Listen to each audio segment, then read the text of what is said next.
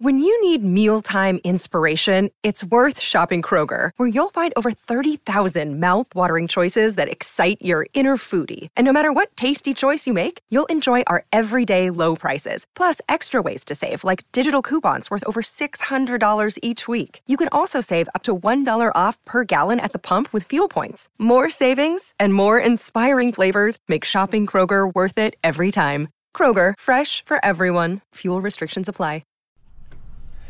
Good morning, grappling fans, and welcome to the very first episode of Who's Number One, the official rankings, news, analysis, and preview show from FloGrappling. It's myself, Chase Smith, and Michael Sears joining me here today.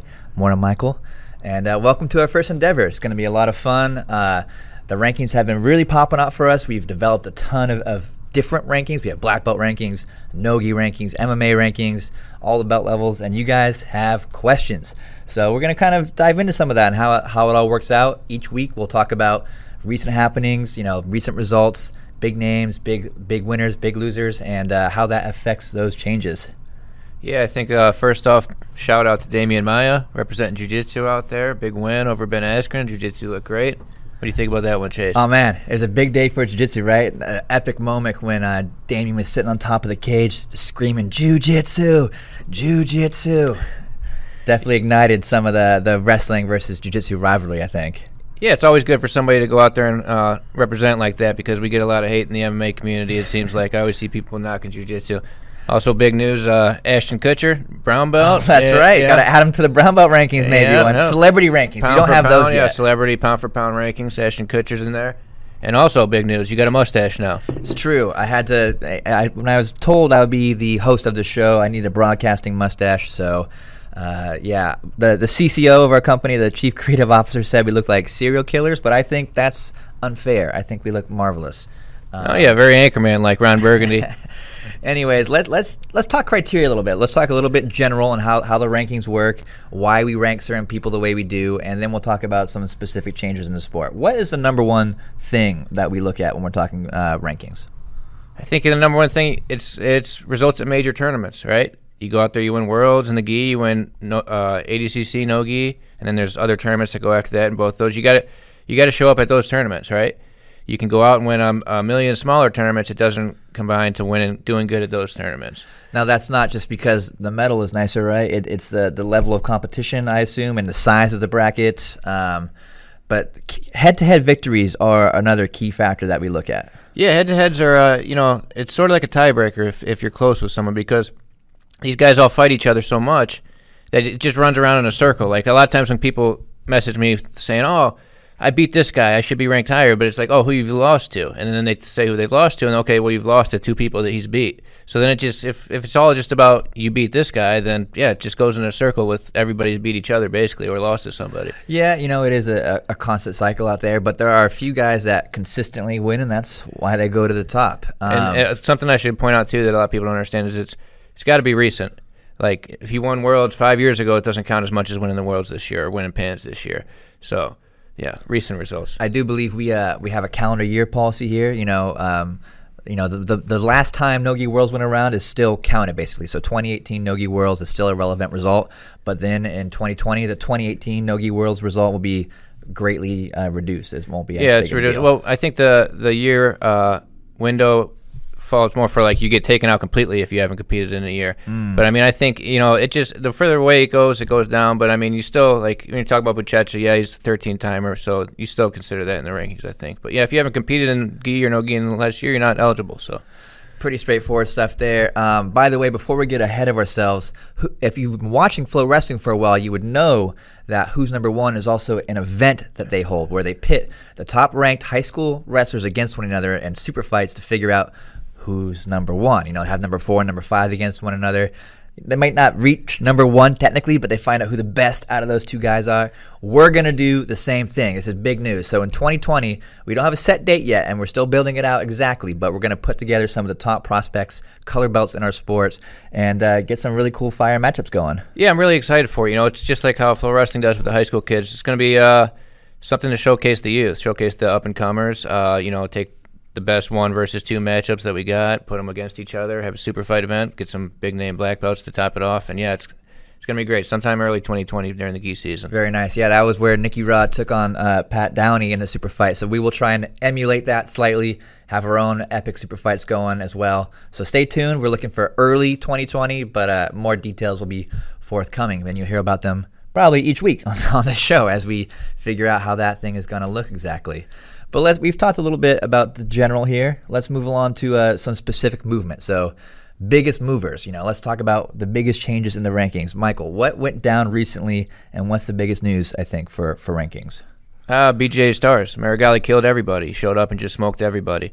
Now, I mean, we moved him up to pound for pound number one. We'll get into that more later, but basic recap of his results. He beat Victor Hugo 6-2. It was Victor Hugo had 3 stalling penalties, so he got 2 for that. And then, beat up Hulk, mounted Hulk, beat him 9-0, and then tapped Bergina pretty easily. And Hulk and Bergina are both high-ranked pound for pound, high-ranked in their weight class. Those were big W's for him. Also in that bracket, Bergina beat Lowe, beat Leandro Lowe in the semis. Hulk mounted and tapped Hudson. There was a lot of crazy jiu-jitsu in there. And, so Marigali moving up, I think, is the big one. Yeah, BJ Stars was a badass event this time around, and consequences of Marigali moving up to number one means the current king of jiu-jitsu went to number 2. I'm talking about Marcus Buchecha Almeida. First time ever since we've had rankings where he dropped a spot. And there was definitely, I wouldn't say a lot of controversy surrounding that, but there was some feedback we received after Buchecha left the number 1 spot. What do you think about all that? Yeah, there were some mad people, but I when I was putting it out, I wrote an article to go along with it just because I knew there was going to be backlash, but a lot more people agree with me than I thought. I think the majority of the comments, it seemed like, agreed with the decision, which is the first time Buchecha wasn't number 1 pound for pound in the gi, so it was a big move, but, you got to stay active. Nicholas has been way more active this year. Absolutely, and another consequence from BJJ Stars was that Leandro Lowe, for the very first time, dropped off the top 10. He went from 7 ranked to number 12. Yeah, he looked like the same problems he had earlier this year in the gi season. His cardio didn't look where it needed to be. He was gassing. Even the match he won, he got a couple quick advantages, and then sort of looked like he was breathing hard for the last 7 minutes. And then he went out there against Bergina, lost. He lost. They actually used last score criteria. It was technically tied. Would have been a ref's decision, IBJJF, but Bergina had the last score, so he won that match. So, yeah, Bergina moved up there, and then Lowe went down. Right, and of course, we can talk head-to-head as well. Bergina lost to Leandro Lowe at Pans, I believe, early this year, so he kind of avenged that loss with this recent win, which also helps the movement there. 1-1 against each other, but yeah, Bergina won the more recent one, so yeah, he goes up.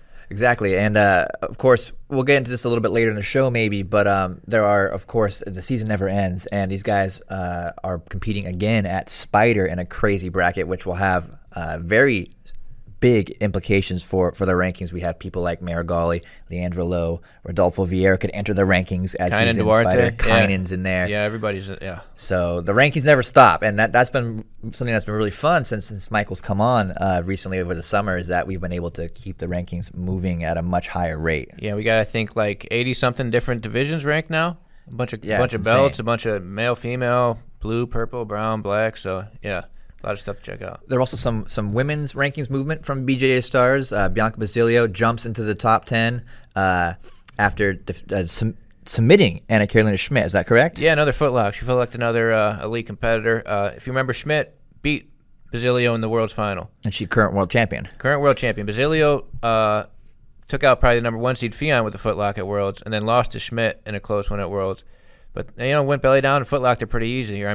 Basilio is basically footlocking everybody at featherweight. Footlocks or toe holds on all the big names at this point. Man, she is so good. I wouldn't have really noticed it before ADCC, but she had an amazing, really modern footlock game. She was doing all the stuff that the Death Squad guys were doing. I was really, really blown away by her familiarity and comfort in that position. Yeah, and her straight footlock, it's like she doesn't just get the tap. Girls are limping off the mat, getting carried off the mat. She did a nasty one to Louisa at the World Pro 2 years ago. She did a nasty one to Fionn at Worlds, and now Anna Carolina Schmidt. She's Fionn again at ADCC as well. Yeah, with a toe hold there. Yeah, she's messing girls' legs up for sure. And so Basilio takes over the number 1 spot at featherweight. Where'd she go pound for pound? She had to move up there too. She jumps into number 10. All right, cool. And she's the number 1 at featherweight currently. So, yeah, big movement from Bianca Basilio. I believe she's in at Queen of Mats. Is that true? She's got some tough matches this weekend, so there's going to definitely be some movement there too. So stay tuned for another event coming up this weekend. Is AJP is debuting for the first time ever the Queen of Mats, which is awesome. It's for the women's competitors, combined brown and black athletes, and it's going to be round robin. It's a lot of fun. It's like the elite, top-ranked female athletes. Yeah, I mean, just in her group, she's going to have number 1 at rooster weight, Maisa Bastos, and number 2 at light feather, Anna Rodriguez. So that's just in her round robin to advance to the single elimination phase. So very cool. We'll talk about that a bit more detail later in the show. But some other rankings movement have transpired recently. We had Kynan defend his ADCC title, you could say, at Fight to Win. I think we have an asset here for that. Is that correct? Yeah. Phil, if you want to run the tape of the Kynan and Nick Rodriguez. So what happened here, Mike? Kynan's in on a toe hold. Kind of sort of inverted. Nick tried to dive on his back. Kynan went for a toe hold, and then something I don't remember seeing out of Kynan. He ends up hitting a heel hook. Yeah, he really seemed to have a different game plan, at Fight to Win from ADCC. Obviously, the rules allow for that. With the pull guard right away. And seemed to know right where to go. That was like a 2.5-minute match. Never in any danger. Nick did look for the back. Nick's got amazing scramble ability. But Kynan seemed to have one-way traffic there. Yeah, I think everybody felt going into that one that those rules favored Kynan more than ADCC rules did, because obviously Nick's wrestling helps him a lot at ADCC. But, you saw the difference in strategy. Kynan just sat right down, went after the leg lock game. And, there wasn't really any ranking movement at the weight class there because those were already 1 and 2. So they just stay in the same place. But Kynan moved up pound for pound after that. So I think it's number 4 now. There we go. And those, of course, are the no-gi rankings we're talking about there. But Kynan is actually the only guy ranked top 5 pound for pound in gi and no-gi, I believe. Yeah, that's a key stat right there. Yeah. That's wild. As those different styles diverge further, that's a big topic in jiu-jitsu. But let's talk something that is very difficult for us here is submission-only fights. Those are hard to rank, right? Yeah, I mean, if they get the sub like that, that's a case where it works easy, kind of clear victor. But a lot of times, especially in the gi, you're ranking these guys basically off of IBJJF and AJP events that are all the same rules. So then you throw in a submission-only ref's decision where it's sort of different criteria than what they're normally going after. And you can look at a match where in their normal tournaments they would have won, but they lost a split decision here, or nothing really happened, and it's just like a toss-up, split decision. So yeah, I think if there's no sub in a submission-only event, it's hard to move somebody up or down based off of that result. Yeah, we'd love to actually hear from you guys out there. How would you rank submission-only performances? Sometimes there is, a very dominant match that doesn't end in submission. Yeah, that might be easy. JT Wagner's an example. Exactly, yeah. Fight to Win a couple months ago before ADCC. That you could somehow conceivably move the rankings that way, but when a close match, man, it's hard to say, right? Yeah, absolutely. Moving on then, another recent result, we had Gabriel Souza come on strong at Nogi European Championships. I think that was 2 weekends ago with a win over Paul Miao. Yeah, but he actually beat Paulo in the quarterfinals, surprisingly. That's a crazy matchup to happen that early in the tournament. Yeah, I don't think Gabriel does that much Nogi, so IBJJF probably didn't have him seated that high. We didn't even have him ranked in Nogi going into it. He's obviously super active in the gi, does so many AJP, does every AJP event. There's a bunch of IBJJF events in the gi, but yeah, big upset there over Paulo, who was third. He was ranked third going into that after his bronze medal at ADCC. That's right. Yeah, Gabriel jumped up pretty high there. And then Taliesin Soares back on the competition scene. He's been living in Australia as he builds out his new academy. I think it's somewhere on the Gold Coast. Yeah. One more reason to go down to Australia, man. They seem to have all the good jiu-jitsu these days. But he won the Pan-Pacific division. Yeah, Pan-Pacific is in Australia. I mean, this was, I think, his second black belt tournament. He did the Moscow Grand Slam, I believe. Yeah, that's right. But has been, ever since he opened his academy in Australia, he hasn't been as active as he used to be. Remember, purple, brown, black, he was competing every weekend. It's a bit harder to do that when you're in Australia. But he tore it up at that Pan-Pacific. He got 2 chokes from the back. One guy he was beating 16-0, another guy he was beating 22-0. So great second tournament for him. Remember his first one, he lost to Bebeto at the Moscow Grand Slam. That's right. That was his debut, and it was a super close match. Was it by advantage or like a sweep? It wasn't by much, right? I think it was by an advantage. But going into 2020, Taliesin, I think, is one of the big questions for the gi season is where he's going to fit in, because you don't even know who's going to be at that weight class. Right. Taliesin has had the benefit of having a lot of teammates in his brackets coming up through the colored ranks. And now it won't be quite as straightforward for him. Worlds, he might have someone like Mikey Musumeci, for example. You never know if Mikey makes the cut again. As far as making the weight, you mean? Yeah, he pulled out at Pans, remember? But he won a World, so. Yeah, no, but that's what I'm saying. You don't know if he's going to go back to rooster weight or go to light feather. It's true. He had trouble making it at Pans, and also Bruno and Kyle. Who knows what's going to happen there? They might. I mean, we thought they were retired a year ago, but they came back. So, yeah, it'll be interesting to see where Taliesin fits in there. He's got that loss to Bebeto, but, yeah, I think he climbs the rankings pretty quick. Do we know if Taliesin plans on competing internationally as he builds out his academy down there in Australia? Or he told me he's doing no-gi worlds, and then I think his next gi tournament is going to be Europeans. So he'll be back on the circuit. He's then. going for the Grand Slam in the gi next year. Very nice. Yeah. I think we have one more clip here for the next thing we're talking about. We had a great submission at Fight to Win with Dante Leon versus Zaki Bahayens. That was a wild match, absolutely. Very quick. Nice look shot. at this Right guillotine here. And it's tight. We both said, Mike, that we thought the ADCC camp from Dante's preparation would be a strong helping hand here, right? Yeah, like Zaki trying to slam out of the guillotine there didn't work. But yeah, Dante's been on a tear in no-gi. Yeah, he had the ADCC camp. I mean, if you just look at Dante's year in no-gi, he's 13-4. He beat Lucas Lepri, Izaki, John Satava. He choked Edwin Najmi. He choked Mateus Lutz. I mean, he's had a great year in no-gi. What did that do for the rankings, right? Because that's a submission-only match, so you can't move Dante up there because if you look who he's behind, he's already number 4 after ADCC. I mean, obviously JT's 1, and then 2 and 3 are guys who already beat him recently, Wagner and Gary. So he stays in the same spot, but I mean, he's had a great year. He's a pretty firm number 4 there for sure. Yeah, that's a tough thing for some of these guys looking for that number 1 spot. Who's number 1?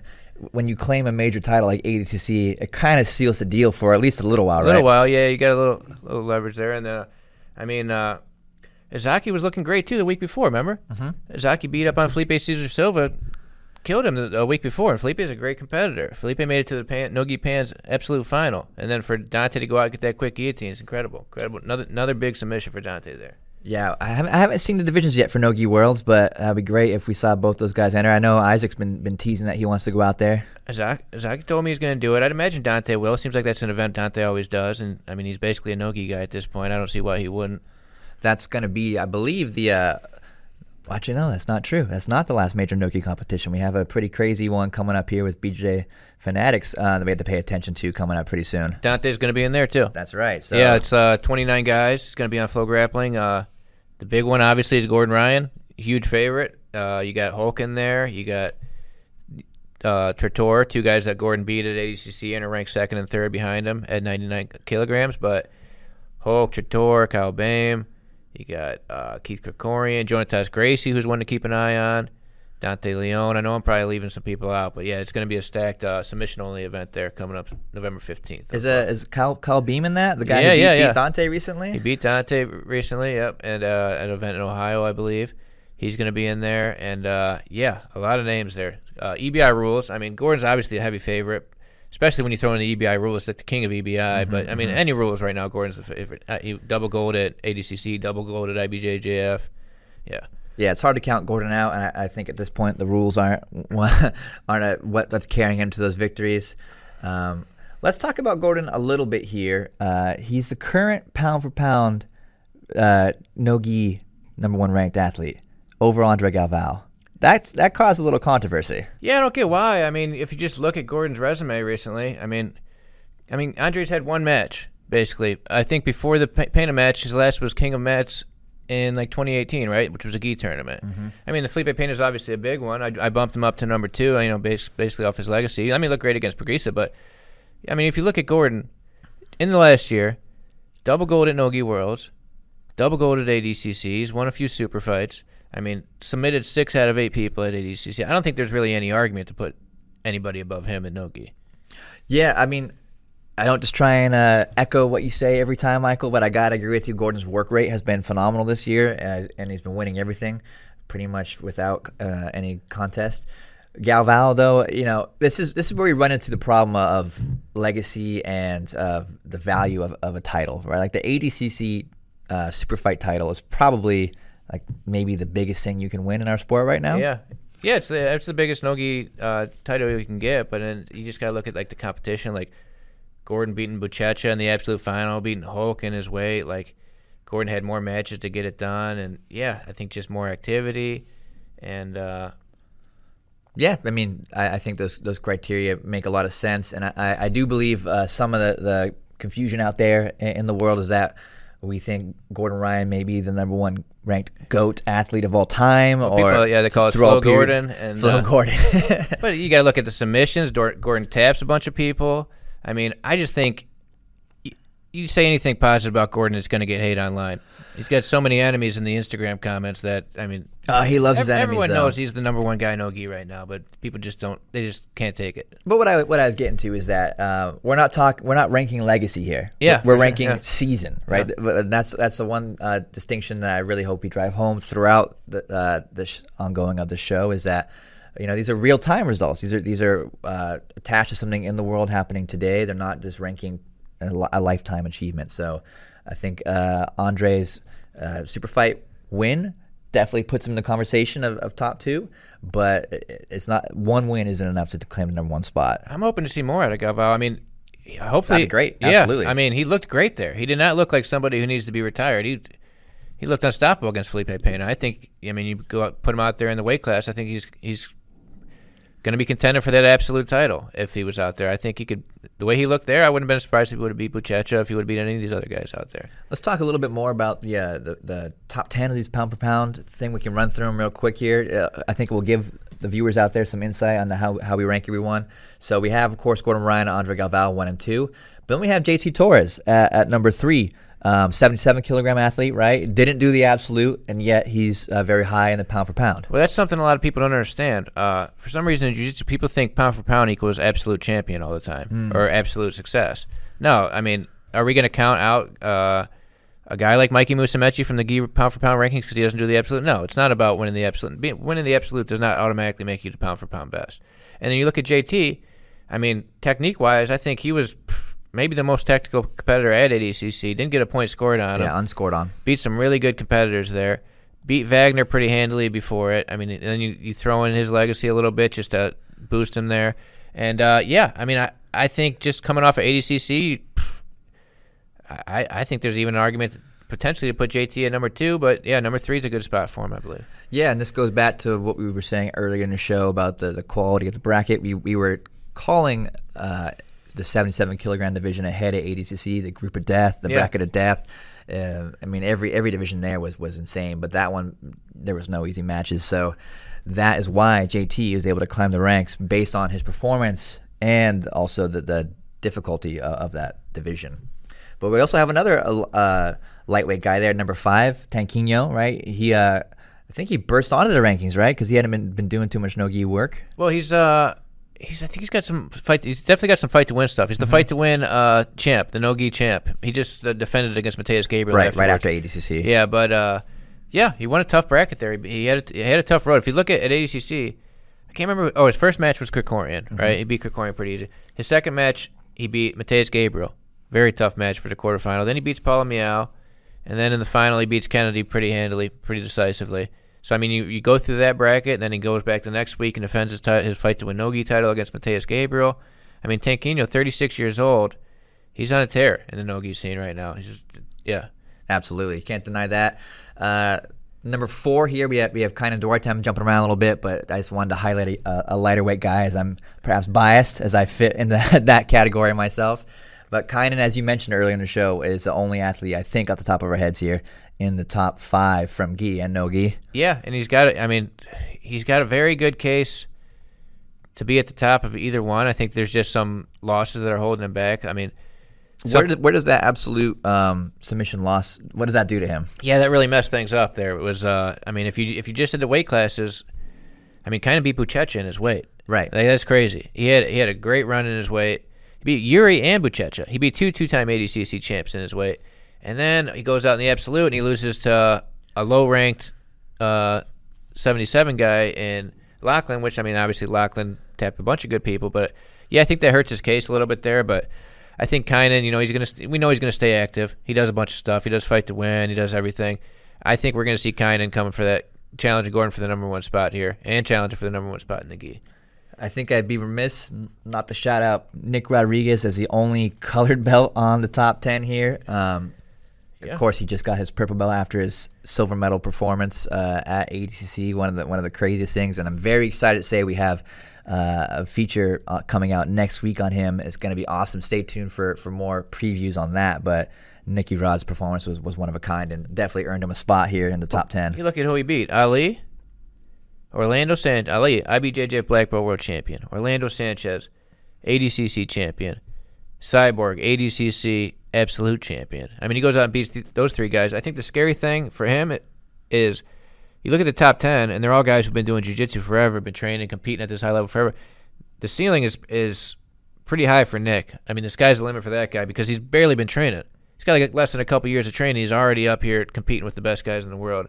I could see him climbing up those ranks pretty quick. Yeah, I think he's going to be a key guy to keep an eye on, unless he goes straight to Hollywood. You know, Nick's been getting a lot of attention. His resume has just been exploding, and he's been working hard. So I'm kind of hoping he stays with us. I don't know. He could go anywhere, really. But let's move on to the gi pound for pound just a little bit. We touched on it earlier with Marigali taking the number 1 spot. We have Buchecha at number 2. Lucas Lepre comes in at number 3. With Kynan and Mikey rounding out the top 5. Let's talk about that a little bit here. So Lucas Lepre, let's talk about why he made his way into number 3. Are you just biased towards 77 kilograms, Michael? Is that your spot? Yeah, I mean, that's the weight class I always competed in. But Lepre, he took a loss to Levi this year, but then he can't. I mean, he has a big. If you're talking pound for pound, being a 77 kilogram, a lightweight guy who beat Kynan at Euros in the absolute, that goes to help him a lot. He wins lightweight at Worlds for, the 5th, 6th straight year. I think unscored on again or something crazy. Yeah, he's very dominant. His technique, I mean, besides that one Levi loss, he's looked untouchable at lightweight for years. And I think Kynan's got a very good case to be above him. I originally had Mikey ranked above Kynan, just going off of Mikey's undefeated run this year. And then some Taliesin Suarez hit me up with an argument for Kynan. We went back and forth for a while, and I saw the light. But I think the tough thing with Kynan is he competes so much. Like, it's great, but then when I think, when you start thinking about losses, and I'm like, oh, he lost to Lepre, he lost to Chitor, this, but then you realize other guys don't compete like a fifth amount of time, so they're not putting themselves out there as much. So I don't think you can really punish Kynan for doing every tournament and taking a loss every now and then. Yeah, I mean, his schedule was absolutely insane last year. He went from winning World Pro, and like 4 days later, he was on the mats in Brazil competing again and taking silver at Brasileiros, one of the toughest tournaments on the face of the planet. No, he didn't. He didn't make the finals at Brasileiro. That was his one stumbling point. Sorry. I think he lost to Chitor in the quarterfinals of the weight. Was it Absolute I'm thinking of? Absolute. He lost to Marigali maybe in the semis. That was the big one where Marigali choked him. Yeah, sorry. Even I get. But yeah, he won Euros, won Pans, won the World Pro, won Worlds, passed Leandro Losgard in the final. Yeah. So yeah, he's had a crazy year in the gi as well as no gi. Yeah, Kynan is the future, I believe. He's untouchable, it seems, except for those rare instances we mentioned. So that puts him there at number 4. Rounding out the top 10, we have Paul Miao, number 6, Felipe Pena, 7, Gustavo Batista, Gabriel Arges, and Hulk coming in there at number 10. Yeah, basically the only people who didn't win Worlds there are, well, I guess Paulo technically didn't. He closed out with his brother, but Paulo was pretty untouchable at light feather this year. Bergina took second to Bergisa, but just looked great at BJJ Stars. And Hulk, but this is the thing, Hulk was double gold at Pans, Bergini was double gold at Euros, so those count a lot for it too. Absolutely. Let's look ahead a little bit now. Now we've kind of discussed the current state of the rankings, and guys, we cannot state enough that there are so many rankings. We didn't even really talk about what happened at Purple and Brown Belt yet, because that would take us. Well, first we didn't get too much into why Marigali is number 1 over Buchecha. Okay, we can go. Yeah. Let's go back. Let's go back and check it out. We said earlier that Marigali's work rate was crazy and that he had taken out a lot of key names, but what stood out the most to you? Well, they both have one loss this year. Buchecha lost to Joao Gabriel, a ref's decision at BJJ Stars. Marigali, everybody knows, lost to Keenan 2-0 at Worlds in the open class. Neither one was really a bad loss. I mean, the Keenan loss was like a 2-0 loss, but he had like 9 advantages or something. Like Nicholas didn't look bad there. And Buchecha Joao Gabriel was basically nothing happened. But, I mean, Buchecha's 5-1, Nicholas is 19-1. So he's competed 4 times as much. You look at Nicholas' ranked wins this year and how he beat him. He tapped Ali, the returning world champ. He tapped Kynan, the guy who's number 1 at heavyweight. He tapped Bergina, who won double gold at Euros. He who else did I leave? Oh, he tapped Felipe Andrew, who won Pans and Euros. He beat Hulk 9-0, mounted him, who won double gold at Pans. So these guys are some of the top ranked. Oh, they're all basically top 20 pound for pound. And Nicholas has tapped all of them except for Hulk, and Hulk he mounted and beat 9-0. And then, just that work rate, the amount of submissions, and I'm leaving out subs over guys like Panza, subs over guys like Tanner Rice. There's a bunch of other good guys he subbed. And I think something that hurts Buchecha is, I mean, yeah, everybody says he's the absolute world champion. Listen, that's not just winning that tournament. What's the point of having the rankings if just winning that tournament you're just pound for pound forever? We got to keep adjusting the ranks. We got to reward Nicholas for his method of victory, the subs, for the ranked wins, for the more activity. And, I mean, I think something that really hurts Buchecha there is the closeout in the World's Final in the Absolute. If he goes out and he beats Lowe, I think he's got a much better case. Interesting. Yeah, closeouts, of course, you just can't count him as much. And yeah, it's not the same as like a closeout in a division. It's not the same as Nicholas going out and tapping Ali in the final. You got to be crazy to think that's the same thing. But people are crazy. Yeah, I've had people. You've had this as well, where they'll say, some divisions there's a closeout even in the semifinal, and they want to call the bronze medalists, champions as well. And it's like that guy didn't even step on a mat. Yeah, we're definitely not having that here. We're not going to refer to you as a world champion if you close out in the semifinal. I said it once before in my personal Instagram. Actually, I put it out there that I won't call someone a champion if they took silver, technically, on a closeout, and that's just how I feel. You're not listed. You're not listed as a champ. Yeah, it degrades the title, really. Then you got more world champs. I think it's something's bad for the sport, and if you're talking rankings, I don't think you can count closing out a final the same as actually going out there and winning the match. Don't get me wrong. I do understand that, the pain you might feel as an athlete taking on someone that is your close friend and training partner, but right now it's just part of the sport, and either you kind of push through that or you don't get quite the ranking push that you might like. Yeah. But good stuff there at the Marigali. Really, really highlights there how active he's been. I'm looking forward to him again, as I mentioned earlier, competing at Spider. And that one's going to be crazy. That's insane. Because right? I mean, if you look at basically whoever comes out of there if him or Kynan comes out of there, they're number 1 pound for pound in the gi. Because you're probably going to have to beat each other and beat Hidalgo. And maybe Leandro Lowe. You never know how the bracket works out. But those 4 are in there. Hidalgo is a big wild card. Hidalgo obviously not ranked because he hasn't competed in forever. He beat Ali in 2018. His first gi tournament in like 4 years, right? Yeah. I mean, who knows where you put Hidalgo if he comes out of there. But I mean, if Kynan goes... He's got to be number 1. Depending if he meets Marigali, I guess. But if Kynan goes there and wins a rubber match with Marigali and then beats Hidalgo, I mean, clear number 1.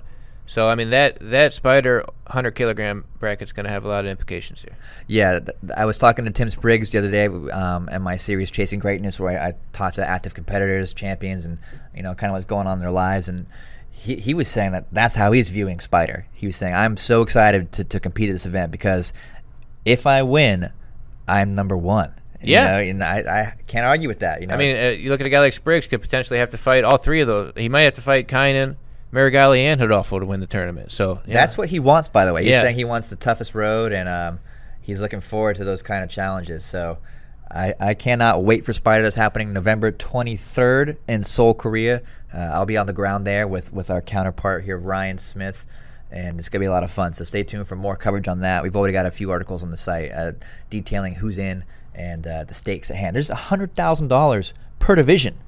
Yeah, per division. That's got to be the biggest purse. Biggest purse I've ever. Maybe someone's privately paid more, but I've never heard of a public announced purse that's $100K. That's pretty crazy. Bringing out all the stars. I mean, bringing Hidalgo out of retirement for that one. Yeah, it's gonna be sick. So a lot of love for your stash in the comments right now. Yeah, on Facebook and YouTube. Yeah, thanks, guys. One guy wants you to cut it, but everybody else is giving it love. But that is pretty good. That's a good ratio. I appreciate that. Shout out to Balea, Ricardo Amendolia's commenting on your stash on both YouTube and Facebook. Ricardo is a super fan and one of the most important people here at FloGrappling. Good man there. So let's talk a little bit more upcoming events. We touched on Spider a bit there, but this weekend we have Tim Spriggs actually in action against none other than Herber Santos. That's the number 6 ranked guy versus Spriggs number 12. That's a wild matchup, huh? Yeah, it's Herbert's another wild card here when you're talking about this stuff because he's only been competing down in Brazil. He had that, big incident in BJ Stars where he attacked Felipe Pena's friends in the crowd or whatever. Yep. And it seems like, rightfully so, he's been basically blacklisted from a lot of big events after that. But, I think we're going to see more of him in 2020. He'll get back into things. But he's been beating a bunch of people down in Brazil. So it's hard to know where you rank him because, he's a world champ. But he's so inconsistent. Like, if you just look at Herberth, some of these losses he has. Brino Mascarenhas, you know who that is? Can't say I do. Verbal tap. He lost to this guy by verbal tap, so I don't know what happened there. Anton Manenko at the World Pro, that infamous one where he tapped at bottom of side control. But he's beat some really good guys over the year. He tapped Hudson with a toe hold at the King of Mats. He beat Jackson Souza a couple times there. He beat Evangelista. So he's got some great wins. He beat Gutenberg at Fight to Win, ref decision, but he's so inconsistent, you don't know where to rank him. He hasn't been doing the biggest tournaments. But, this will be a big one for either one. It'd be a huge one for Spriggs for sure if he pulls it off against the world champion. It'll be a nice one to show what Herbert's looking like against the top competition after such an inconsistent run. Yeah, Spriggs is super excited. He couldn't wait to take this match. They're actually ex-teammates.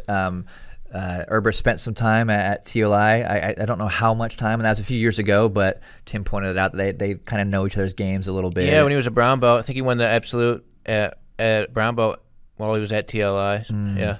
So that's going to be a great matchup. Definitely nonstop action knowing both of those guys. But Herbert's mentality is a big question here, right? You never really know which Herberth is going to show up, as we like to put it. Either he could be on fire or who knows? Yeah, something wild. I made the article the other day about his biggest wins. He's beat in the gi Andre Galvao, Hamilo Bahal. He's a world champion. Felipe Pena, Bernardo Faria, and Muhammad Ali. Five black belt world champions that I mentioned in the article that he's beat. So when he's on, and he'll jump to the mount. He'll do that. He'll get the cross collar and just bounce your head off the mat. Yeah. Tim does the same thing though. That's why I like this match. That's why I'm wondering what's going to go on. If they're both going to take the cross collar and the sleeve grip and just huck each other around a little bit. See who's stronger. See who's got better technique there. But yeah, I'm excited for it. It should be a good one too. Those guys both bring it. I think we're going to see some good takedowns there. And very excited for that one. Me and you will actually both be there. That's right. We're both going to be on the ground in Denver.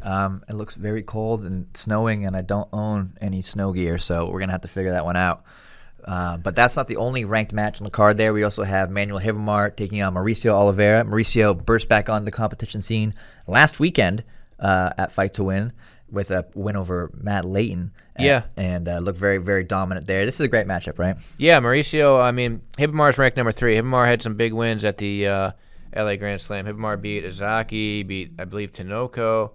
He beat, let me check Hibamar real quick. Hibamar this year, 19-5 in the gi. He beat Tinoco, and he beat Izaki. He beat Ronaldo Jr. He beat all those guys at the LA Grand Slam. That's three big wins. And Mauricio is somebody, I'm really high on Mauricio. Mauricio's number 7 currently, but I could see him winning Worlds this year at Black Belt. He was a stud at the color belts. Blue, purple, brown, 3 years in a row, won it easy, and won some of the toughest brackets at his division every year. Yeah, let's pause there for a moment and let that sink in for you guys out there. He won every belt in consecutive years. That's like the biggest argument against sandbagging there is. I think he won blue belt at 18, purple belt at 19, brown belt at 20, and I think he's like 22 now. He took a year off. Yeah, he took a year off, and he's back. So we're all very excited. He had some tough roads. When he was a purple belt, I remember he had, I think, 1 year beat Levi and Mateus Lutz before he even made it to the semifinals. It's wild. And then I think beat Jake Watson and then tapped Alex Muniz in the final. Like, what kind of purple belt bracket is that? Blue belt, the first time I found out on blue belt, he beat Andrew Wiltse, the returning world champ, in the first round, and then I think he beat Connor DeAngelis the next round. So he had some tough, and then brown belt, he beat Don Bell a couple times. So he had some tough brackets, and he was running through these things. I'm really high on Mauricio. Great guard passer. Passed Matt Layton's guard in like under 30 seconds last week. And I think this is going to be a matchup. Hibamar's got one of the best guards in the game. Yeah, he's also really adopted a lot of that lapel stuff. Yeah. He's really great at the worm guard. Had that crazy submission over Calisans, right, a couple months back. Tapped Calisans with the arm lock at Pans. Yeah, he was losing under a minute. Hit that Hail Mary arm lock on Calisans. And, Hibamar's had some big wins. I think Hibamar pulls. We're going to see Hibamar pulling versus Mauricio trying to pass. It's going to be a fun match. It's going to be a fun match. I hate to say it. Hibamar's got such a great guard, but I I'm a big believer in Mauricio. I wouldn't be surprised if Mauricio can get the pass here. But, I mean, this is fight to win rules, so you got to attempt submissions. That's true. And Hivmar's a regular at Fight to Win. He's been on a few times. Also, shout out to Hivmar. Him and Nachieli just opened up a school, I believe, down there. San Antonio? In San Antonio, Texas, not too far from us here in Austin. So good luck on your new venture, guys, and always excited to see people doing new things. Michael Liera is also joining us at Fight to Win. We have John Combs on the card. It's going to be a lot of fun. Seth from Fight to Win always pulls out all the stops for Denver. It's their hometown, and so we can't wait to go out there. We're going to be flying out Friday. We see some coverage from the weigh-ins, and all the updates, all the news will be there. But that's not the only tournament this weekend. Quick, this guy's asked twice, who do we take, Ryan Hall or Gordon Ryan? I think Gordon Ryan's an easy choice there. Yeah, that's a tough challenge there for Ryan. Gordon Ryan's like 60 pounds heavier than him at least. What do you think about this Lachlan Giles, Gordon Ryan feud that we've been seeing online here? It's kind of a similar size disparity. Lachlan seems to be having some fun with it. Gordon not enjoying it as much. He's a little angrier. I don't know. I mean, Lachlan knows he doesn't. I mean, what, they're trying to do like a leg locks only match or something weird? Something like that. $500,000 Monopoly money's on the line. I think it was $500,000 of Gordon's versus $5,000 of Lachlan's. Yeah, Gordon's pretty confident there. It's a good deal for Lachlan, though. I'd still try it. Why not? But I think Gordon's pretty damn good and much bigger. So, but you never really know. Let's see. What else we got going on this weekend, Michael? We have the AGP Tour returns. We mentioned a little earlier. That's the Grand Slam Series. That's down in Rio. A little sad. It's my first time not going to that in 2 years. I miss Brazil. But even if I'm not there, the show must go on, and the division's looking really good, especially at the color belt levels. Yeah, I mean, you got at blue belt, you got some number ones at adult. You got Joao Ribeiro, number one at light feather, and Luca Ramachi, number one at light. But I mean, the big star at blue belt is juvenile Michael Galvao. I mean, the next big thing coming out of Brazil, out of Dream Art Manaus. I think 106 straight wins, 103 by submission. So I think he'll be a big favorite there at juvenile. You guys hear that? 106 straight wins with 103 submissions. That's freaking crazy. Yeah, he's a stud. I mean, we've already got. Whenever we make a date for for the Who's Number One event, you can bet Michael Galvao is going to be on there. He's the biggest name juvenile out there. Purple belt, you got Nathan Fernandez at Rooster. He's a killer. He's a guy. His problem is he doesn't have a visa. He's won everything outside of the United States the last couple of years. Another Dream Art guy. Anderson Diaz, number one at middle. Marcos Carozino, number one at super heavy. Marcos took second at basically everything to Anderson Muniz last year. Mm-hmm. Anderson Muniz moved up. Brown belt, you got Fabricio Andres. I'm excited to see Fabricio back. Fabricio Andres, he's back down at the weight he should be. He did LA Grand Slam at like 77 for some reason. He's back down at 62. And, he's another guy. He's just like Mauricio or kind of. He won blue and purple back-to-back years, and now he's at brown belt. He's probably young. I imagine he's probably 19, 20 years old. I think it was just his birthday, actually. I think I saw it on Instagram. Yeah, he can't be too old. But there Benz, my friend. Yeah, another savage out of Manaus, Fabricio Andres. And then you go to another guy from Manaus. Number one at brown belt, Diego Sadre, Alex Sadre's little brother, who beat Mayram in the World Final last year. And he's got a tough matchup, though. This guy, Luis Paulo Carneiro Medeiros from Dream Art, he won Brasileiro up at lightweight last year. Looks like with the day before weighing, he's cutting down. He's going to go against Sadre here, so that'll be a good matchup for him. You spent some time at not to derail this too much, but at Dream Art, they're responsible kind of for this new surge of alliance athletes that have been taking over some of the color belt rankings. Yeah, they scored like 42 points, maybe more at Worlds. It's I went there a couple times when I was living in Brazil. It's just a project sort of headed by Izaki and funded by some other people that's got ridiculous amount of number ones. And they got number one. They got Michael Galvao, we just talked about, Anderson Diaz, Lucas Gualberto, the Muniz brothers. They got a whole bunch of number ones. And it's not just a gym or a team, right? It's kind of a holistic program where these kids they're also getting an education. They're getting physical therapy.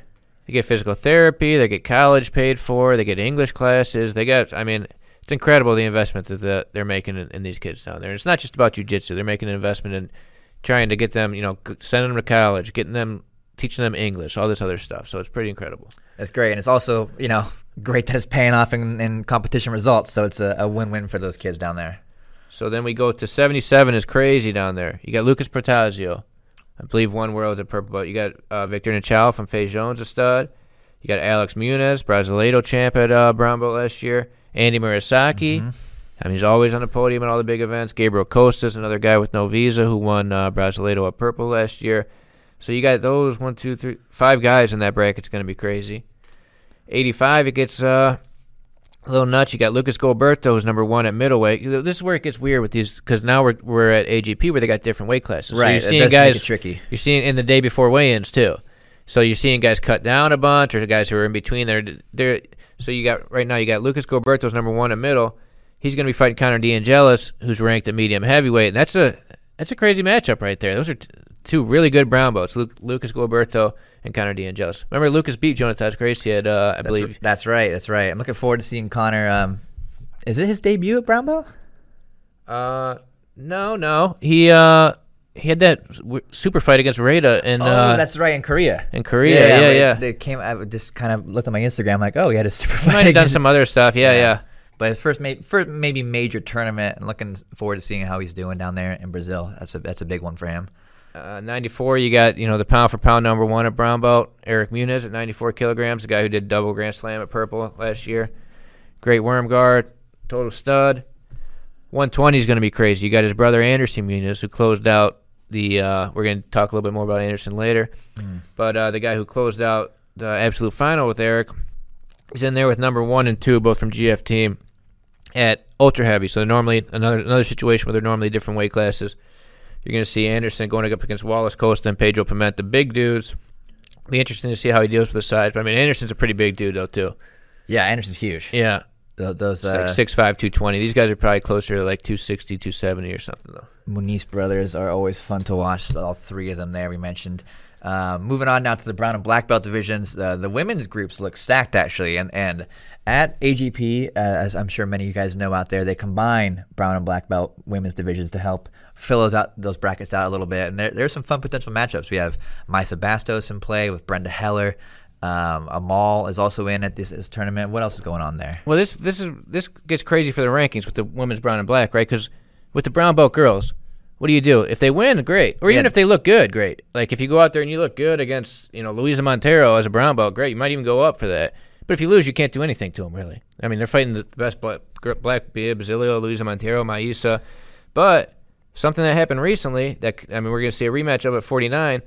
The number 1 roosterweight brown belt girl, Brenda Larissa, beat the reigning black belt world champion Maisa Bastos at a recent AJP, and they're both in 49 kilograms here. And another interesting one, you got Gabby Pisagna, first year black belt. She's beaten Accielli a couple times when she was a brown belt in these events, but she'll probably have a rematch here with Yara Soares from TLI, from Team Lloyd Irvin and Gigo, the girl who choked her in the World Absolute Final last year. Maybe the first time Gabby's lost in years. First time I've seen her lose, sure. Yeah. Yara's a killer. I had a lot of fun watching her at all the tournaments. She got promoted mid-season, which was kind of crazy, right? She went from purple. I believe she did Euros at purple belt. Yeah, she did. So that's an unusual fact there, but happy to see her at the highest level now at AGP. Quick rundown of the black belt division. You got Bebeto Oliveira at 56. You got Gabriel Souza's got to beat an army of Cicero Costa people at 62. Isaac Doderline's doing 69. Brasileiro champ Igor Rodriguez at 77. There's a bunch of people in these brackets just to rank guys. The big one is 94 is crazy. Fernando Hayes, number 6. Adam Wardzinski, number 7. Patrick Gaudio, number 8. Jackson Sousa, number 11, all in that bracket.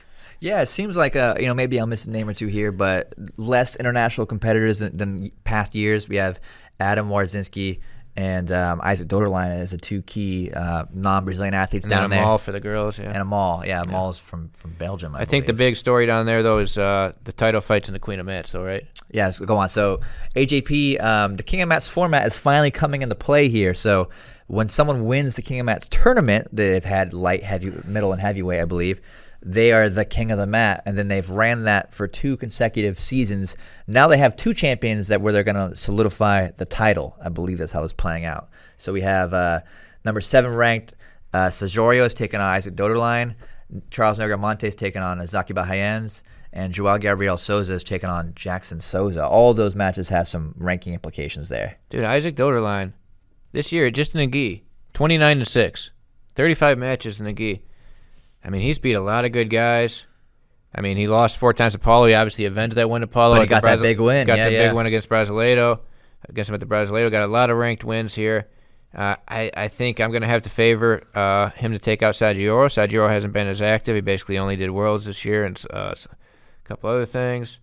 And then I think Izaki, big favorite. I'm gonna say big favorite over Negromonte, but Negromonte's good under these rules. He's one of these guys, one of these like Diego Romayo type of guys who I think does better under AGP rules. But I'd have to favor Izaki big time there. And then that's a tough matchup for Jackson. Yeah. Joel Gabriel Rocha is a little bit bigger than Jackson. Jackson had a rough time with Bergina at PGA Stars. Right, Bergina beat him, I think, 15-0, mounted him twice. Maybe home field advantage is playing for Jackson. I know he's been down in Brazil, hanging out in Cantagalo for maybe a couple of weeks now. Who knows how that'll play into it? But I'm looking forward to seeing that match. That's a great one there. They also have the very first, let's not forget, Queen of Mats going down this weekend. So AJP is unfolding their women's version of the King of Mats, and that's a great tournament down there. We have Maisa Bastos, Bianca Basilio, Ana Rodriguez, Amal, Luisa Montero, and Talita is down there. So the first group is Maisa, Basilio, and Ana Rodriguez. Maisa and Basilio are both number ones. Ana's number two. They're all different weight classes. Do you think Maisa's got the size to handle Basilio? It's going to be hard, and I don't know how she does it, but Maisa is very, very talented. So. I mean, Karen Antunes could not pass her guard at Fight to Win exactly. when they were fighting. And Karen Antunes is, I believe, around the size of Basilio, but... Yeah, she submitted Basilio at one point. Karen Antunes did. Yeah, that's a tough matchup for her. Ana Rodriguez is tough, though, too. Ana Rodriguez just beat... she had a couple big wins at AJP event. I know she beat Amanda Montero, I believe, and maybe Amal, somebody like that. Maybe Amal, actually. She did beat Amal a year ago, actually. I was there. Maybe she's beat Amal twice. Yeah. She had two good wins. So, yeah, Anna's a first-year black belt, one brown belt last year. The other side, I think you got Amal and Toledo, but Louisa should be a lot bigger than them. I'd have to favor Louisa there. Yeah, great stuff. I'm looking forward to seeing the Queen of Mats unfold, and shout out to the AJP for promoting equality and pushing things forward in the sport. One more event happening this weekend that we got to take note of is the IBJJF Long Beach Open is happening, and that is actually being streamed live on FloGrappling, and Hal Teague, our correspondent, will be out there on the ground giving you all the updates. Some fun purple belt divisions are unfolding, as well as a couple key black belt names there. Yeah, there's a few good. I mean, you got number one roosterweight Kevin Carrasco is fighting at light feather. You got this guy Rafael Silveira from Atos, who's number two at lightweight, but he was a blue belt world champ, I believe, last year. But I think the big purple belt matchup that I'm looking forward to there is Jansen Gomez and Mateus Rodriguez out of AOJ. You remember Jansen usually fights Tynan. Yeah, I'm looking forward to that. That's a great one. Yeah, so you got Jansen's number two right now at purple middle, even though he's a reigning world champ. He lost to Anderson Diaz at the LA Grand Slam. But he's going to go up in weight to medium heavy this time, and he's going to fight Mateus Rodriguez. But I don't think going up in weight is going to be a problem for Jansen. Man, I was watching him at Las Vegas, the Las Vegas Open. He was fighting the open class against Javier Zaruski. Javier's a big dude, very good super heavyweight. And at least once, maybe twice, Javier swept him or took him down, put Jansen flat on his back, and I don't know, Jansen just turned into like a superhero and just stands right back up, like against a guy 30, 40 pounds heavier than him from straight off his back. The Derek Lewis method there, just stand up. Yeah, it was like Javier just couldn't hold him down. But that's a great matchup, and I think there's a little bit of a rivalry there probably because so many times Jansen's fought Tynan now. And I remember he beat him in the World Final. Tynan got injured in that one. That's right. And another one to watch.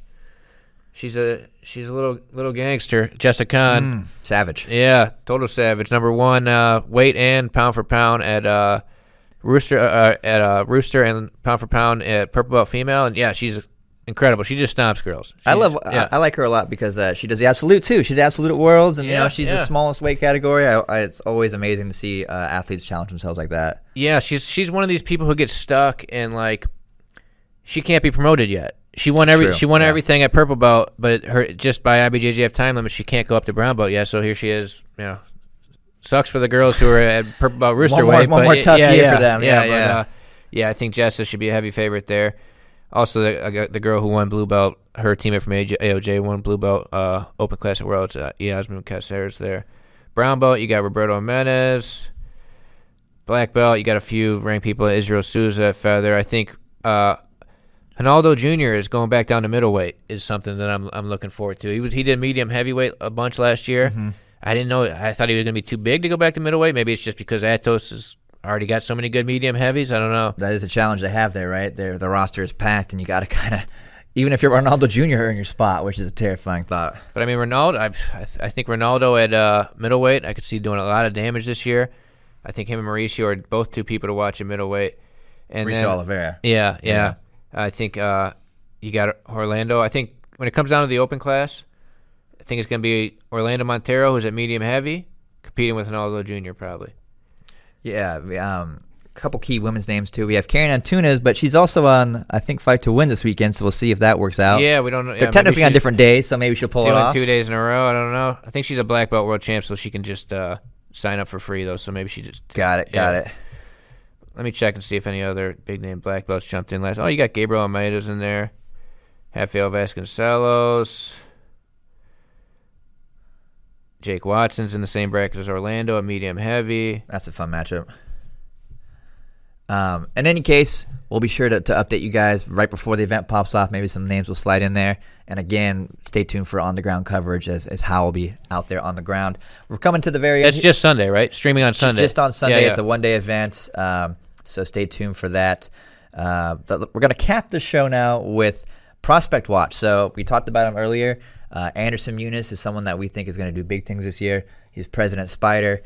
And we got a cool little video here that shows some highlights of Anderson, right? And that'll be the way we cap the show each week, I think, is we're going to talk about someone that is making some movements in the rankings and someone we should keep an eye on. Yeah, I'm really excited. I mean, this guy, he's a purple belt, but, I mean, he already beat some big-name black belts. He's a brown belt now. When he was a purple belt, he beat some big-name black belts at Spider. So we know he can do it, and it'll be interesting. But this bracket's a little bit tougher than that one. So absolutely. Let's run that clip if we have it back there, and you can see some of Anderson's moves here. This is Spider, and Spider is one of the greatest looking tournaments I've ever been to. It's absolutely phenomenal. Here's versus Mateus.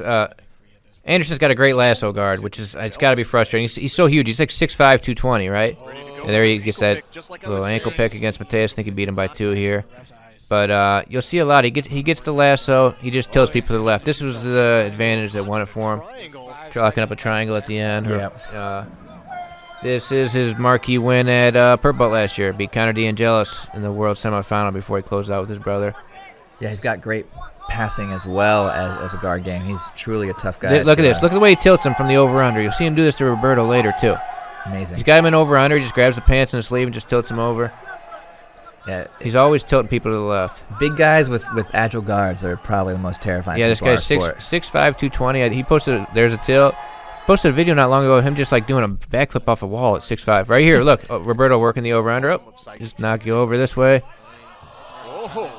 These are all, really tough competitors, too. Yeah, so Anderson will be back at Spider in a couple weeks here. Definitely has an uphill road. Yeah, be interesting to see who he gets. Look, right here. Lasso. Take him over to the left. His guard has looked unpassable so far in his career, but he hasn't had to go against Adolfo Vieira or Nicholas Marigali or Kynan. Any of those guys are going to be tough. This is the world final versus that guy Carolzinho, who's currently number 1 still. Till finishes with a single leg. Man, he's something else. He's really, really talented. I'm looking forward to making waves. That lasso guard, we're going to see. His guard, like I said, his guard's looked untouchable so far in his career. But, he's going to have to keep Adolfo Vieira from passing his guard now. Yeah. Yeah. That's definitely a bit of a challenge. Imagine if this guy goes out and wins Spider. What happens then? I don't know. The rankings are out the window then, apparently. Well, guys, I think that will cap our very first episode of Who's Number One. Thank you for tuning in. I hope you enjoyed the show. Let us know in the comments there what you thought of it and what you want to see. Stay tuned as we'll be back next Wednesday at 10 a.m. That's CST. With more updates, news, and analysis. Thank you for joining us, Michael and Chase from FloGrappling, and we'll see you on the next one.